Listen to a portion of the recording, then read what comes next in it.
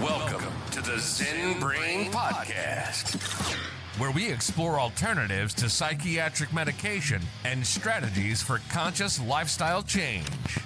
Here's your host and philosophical entertainer, Michael Pierce. Michael Pierce.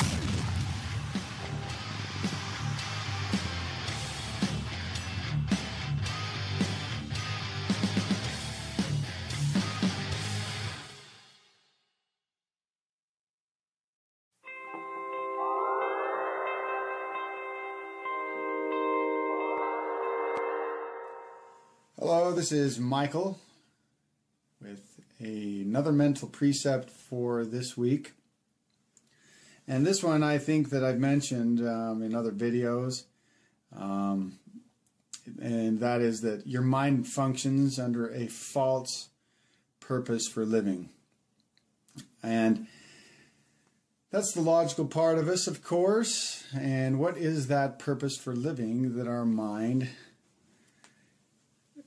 goes after? Well, it is to be non-disturbed. So the mind functions under a false purpose for living, and it is to be non-disturbed, which for me, it makes me think of the womb. That may have been the only time our lives were non-disturbed, at least until that first decision that was made about our lives. And the road of least resistance is kind of where the mind wants to go. It wants to be non-disturbed, and it wants it to be easy. And this creates a paradox because the mind's desire for comfort, it loses sight of the ultimate result in our lives, which is your joy and happiness. So when you resist that conflict and that discomfort, causes more of the same. You may remember the universal principle, whatever we resist persists. But because of that, it can only act in direct opposite of what you actually want, which is a peaceful life. Because to the mind, safety means comfortable. And the most comfortable time in our mind is when all our culture beliefs, our family beliefs, our personal beliefs, and all of those overlap and everything's just right and comfortable and lines up together. And this comfort zone becomes threatened when we step outside of our comfort zone, which is ironically when we grow. So because the mind has a false purpose for living, it can kind of hold hold us back or hold our spirits back from expressing themselves because new things make us uncomfortable.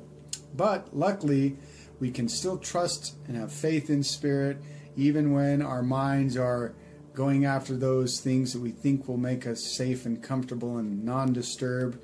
The path will still lead us back to spirit.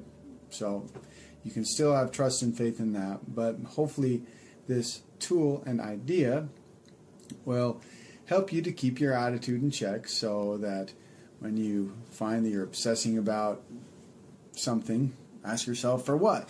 Probably to be non-disturbed. Why do I want money? I need money and I need a big house. Why? To be comfortable and non-disturbed.